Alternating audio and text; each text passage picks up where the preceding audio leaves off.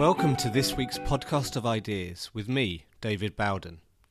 The Battle of Ideas Satellites events continued this week in the run-up to the festival itself on the 17th to 18th of October.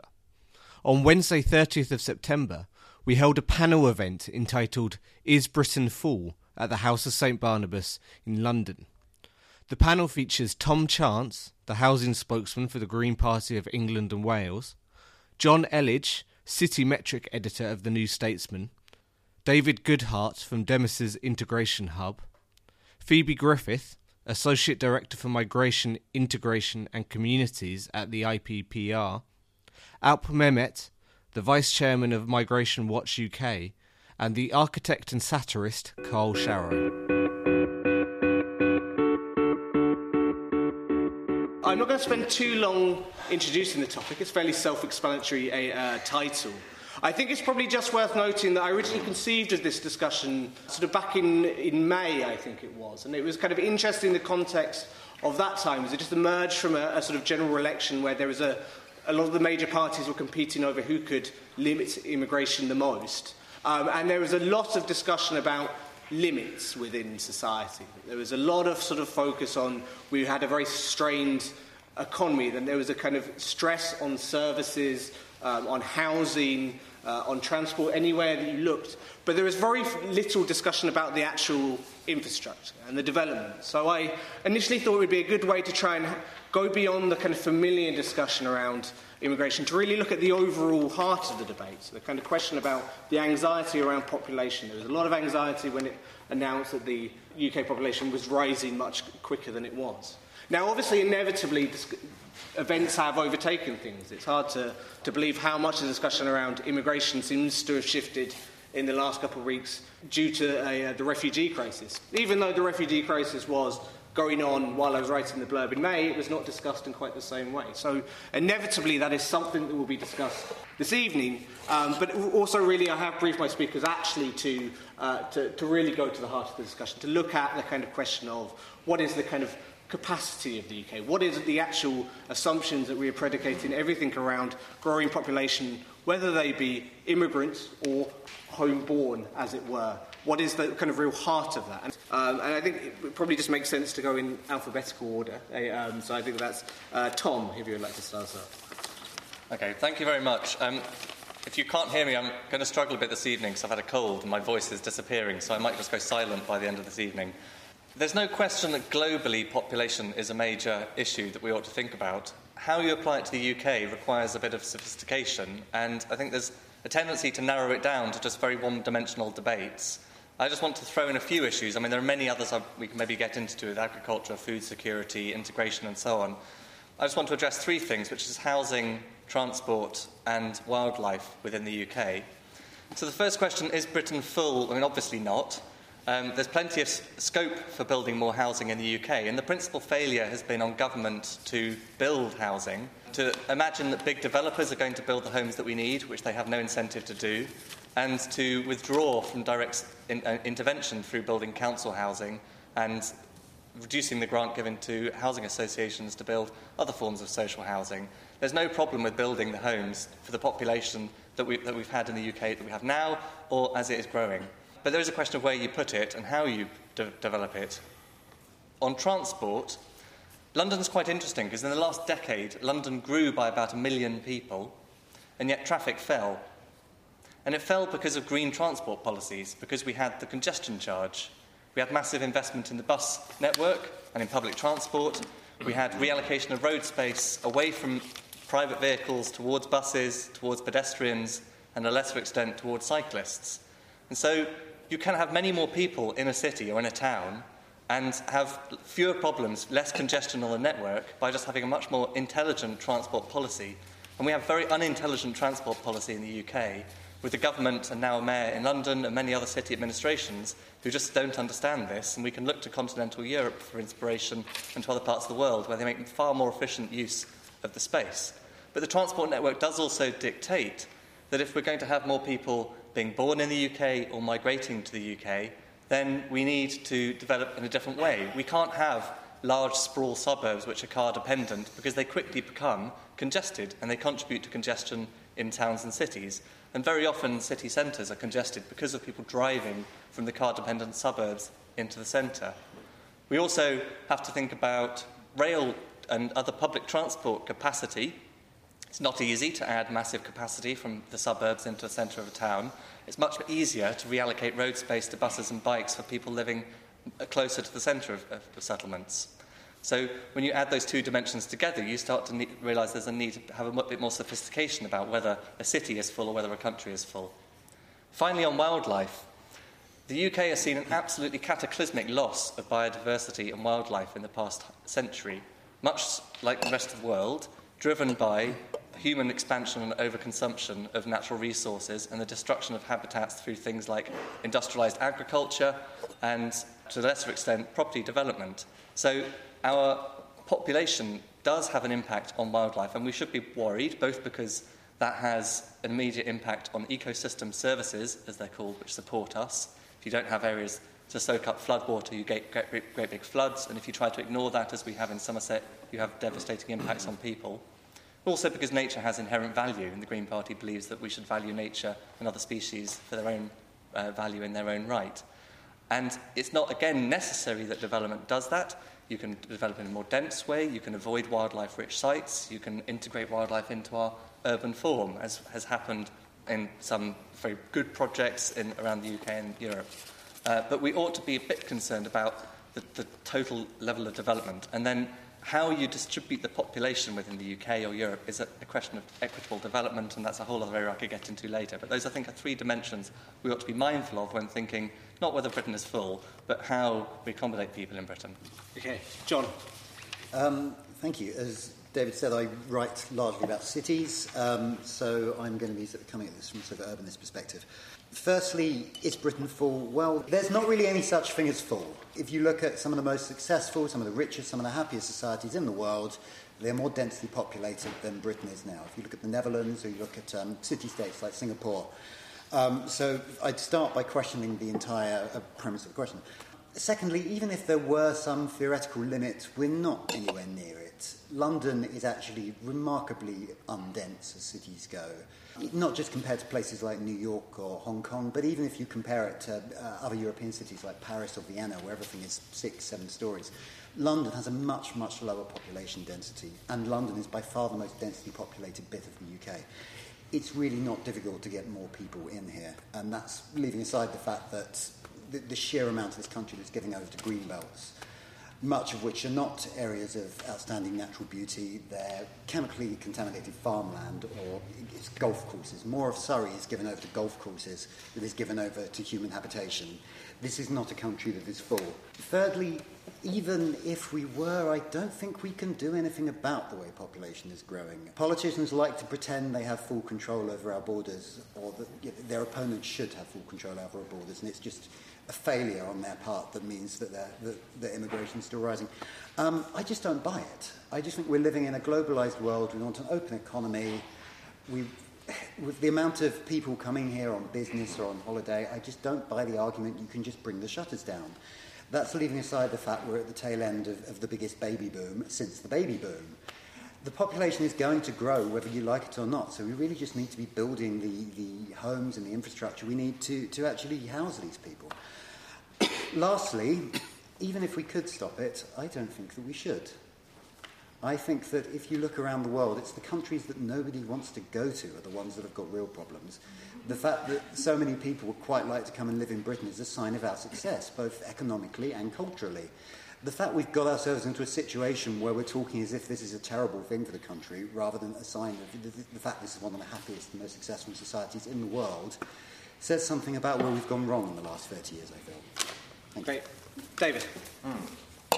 Thank you. I agree with some of that, but I think it is also possible for society to change too fast and lose many of the qualities that they have.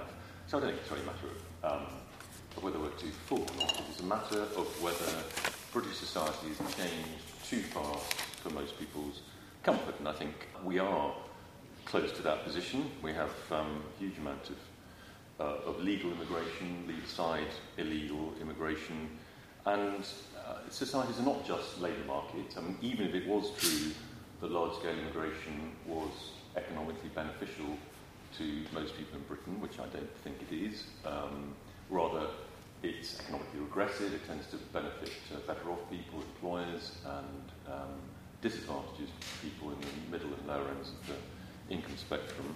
But what discombobulates people most, I think, or certainly many people, and people at particular points in the life cycle, you might say, not necessarily people in their 20s and 30s who are living in living in Hoxton or whatever, but people who have young families, people when they're very young, people when they're old, do want a degree of stability and continuity and familiarity, and that is a good society is partly based on long-established habits of cooperation. I mean, that is why we're a successful society. Natural resources may have played a small role back in the Industrial Revolution, but we're mainly a successful society because of habits of trust and cooperation and a history and a liberal democratic inheritance. And if we change too fast, that will certainly be jeopardised.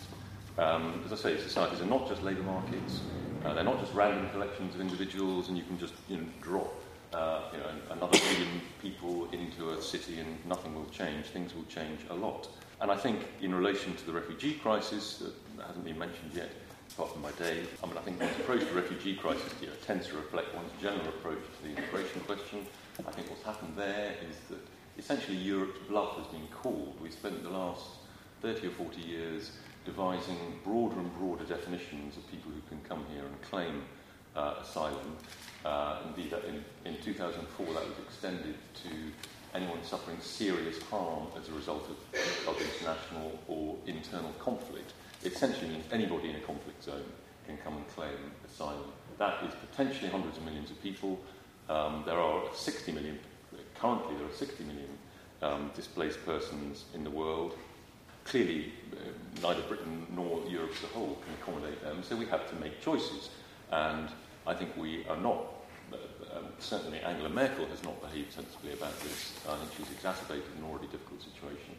The reason why people are now coming, the reason why our bluff has been called, is because at least the informal borders, the official borders may still be closed, the informal borders of parts of southern and eastern Europe have suddenly fallen flapping open. And a large number of people, encouraged by Angela Merkel, have piled through. These are not necessarily always the people in greatest need.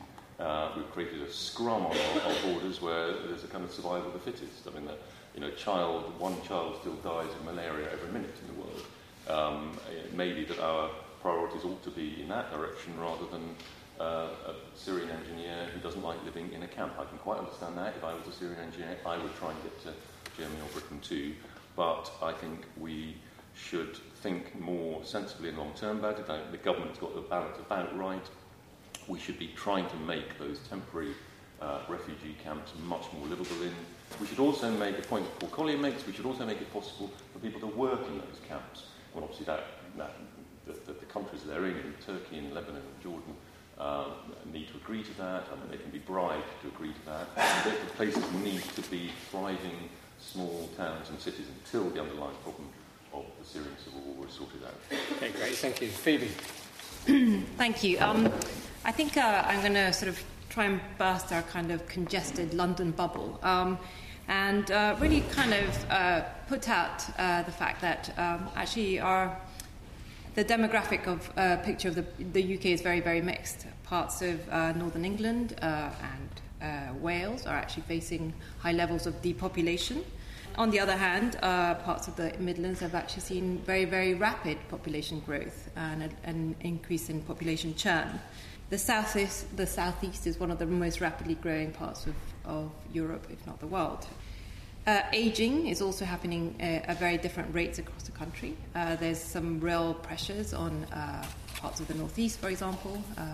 And meanwhile, we also have some of the youngest parts of Europe in London. So I guess the point I'm sort of want to emphasize is that we need to think a little bit more. We need to be a bit smarter about this challenge and about sort of thinking about of ourselves as a sort of full country.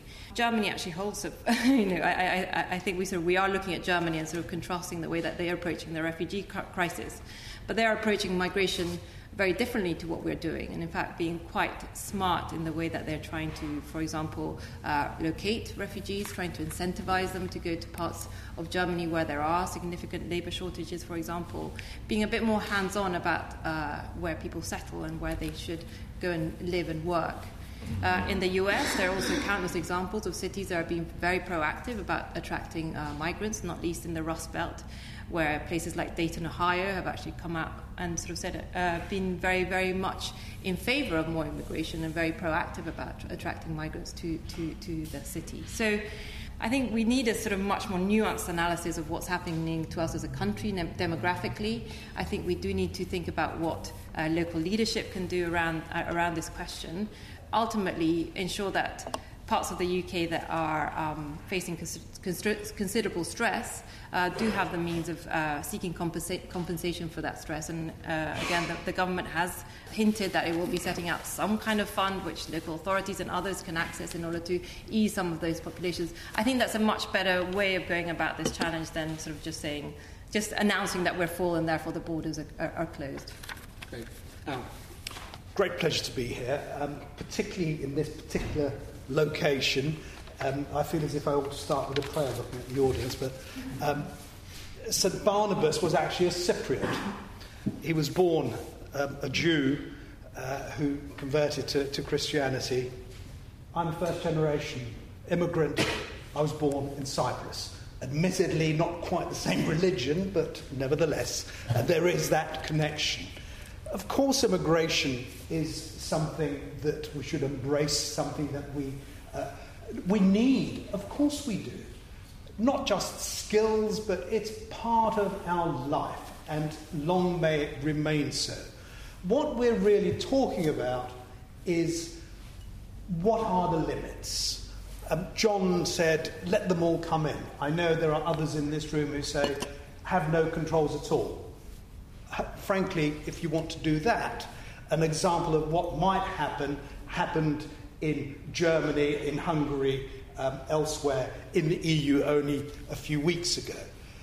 We can't simply brush aside the fact that our population is now growing at the fastest rate for 90 years. That growth is being driven by immigration. We look at our schools, and 2/5 of our schools next year are going to have a shortage of places. In 2018, it's going to be 3/5 of our schools having a shortage of places. We need 240,000 houses to build each year. At the moment, over the last 10 years, we've been building an average of 175,000. These things matter to ordinary people.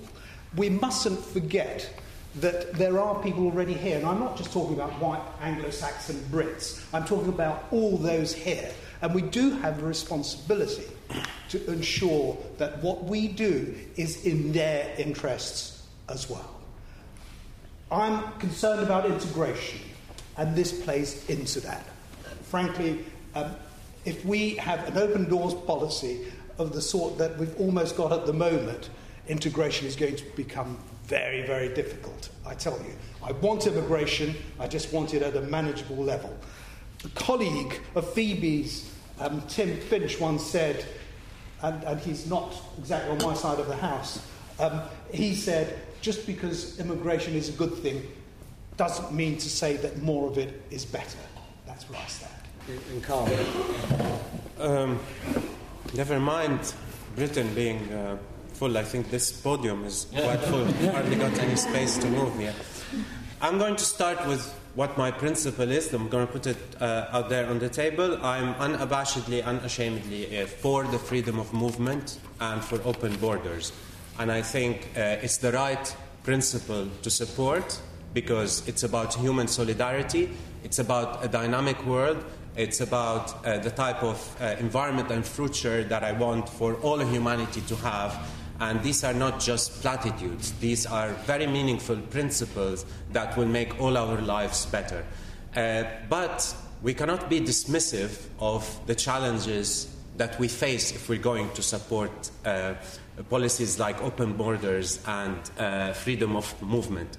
I'm going to kind of make 2 points about that. One, is we will never be able to win this argument, and I realize many over here don't want me to win that argument.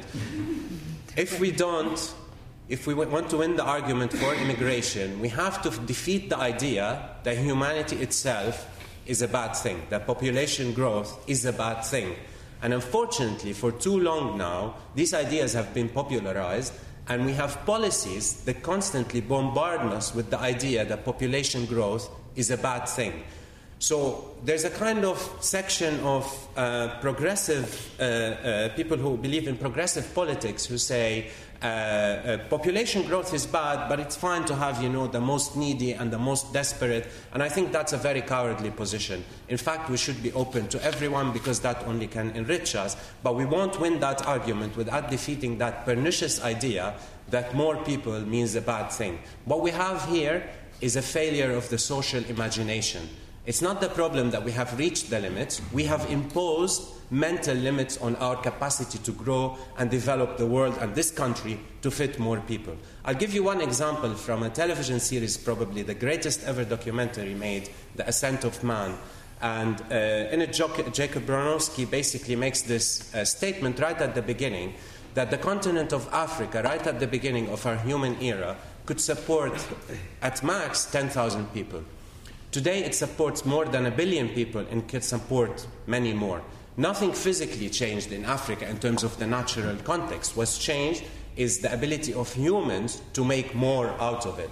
So transfer that example onto Britain now, and we're panicking about the 60, 70 million figure. If we only increase the density to the level of Holland, we can have 80 million people in this country. And Holland is by no means an overcrowded country. I mean, you just drive around it, fly over it in plane, and you see how much potential is there. But those kind of arguments, much like saying, depending on how you count it, there's only between 3 and 10% of this country is actually built upon, 40% in farming, a lot of woodlands. That on its own, just stating that fact, doesn't win the argument. What wins the argument is saying, how can we actually make the most of that environment? We have one solution over here, which is to cram everyone in cities.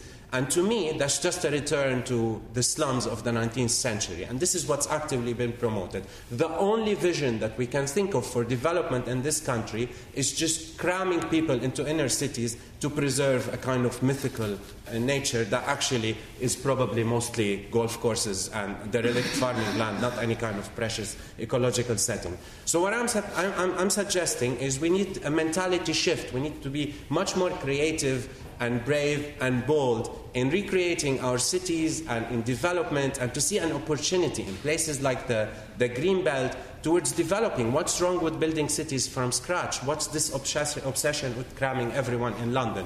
We need to be very imaginative because aside from the fact that we've kind of shifted this discussion a lot about immigration, there is natural population growth. And let's not be petty and mean-spirited about it, but be ambitious and look at it as an opportunity. And to sum it all up, to me, the principle is always the more the merrier, so let's have more.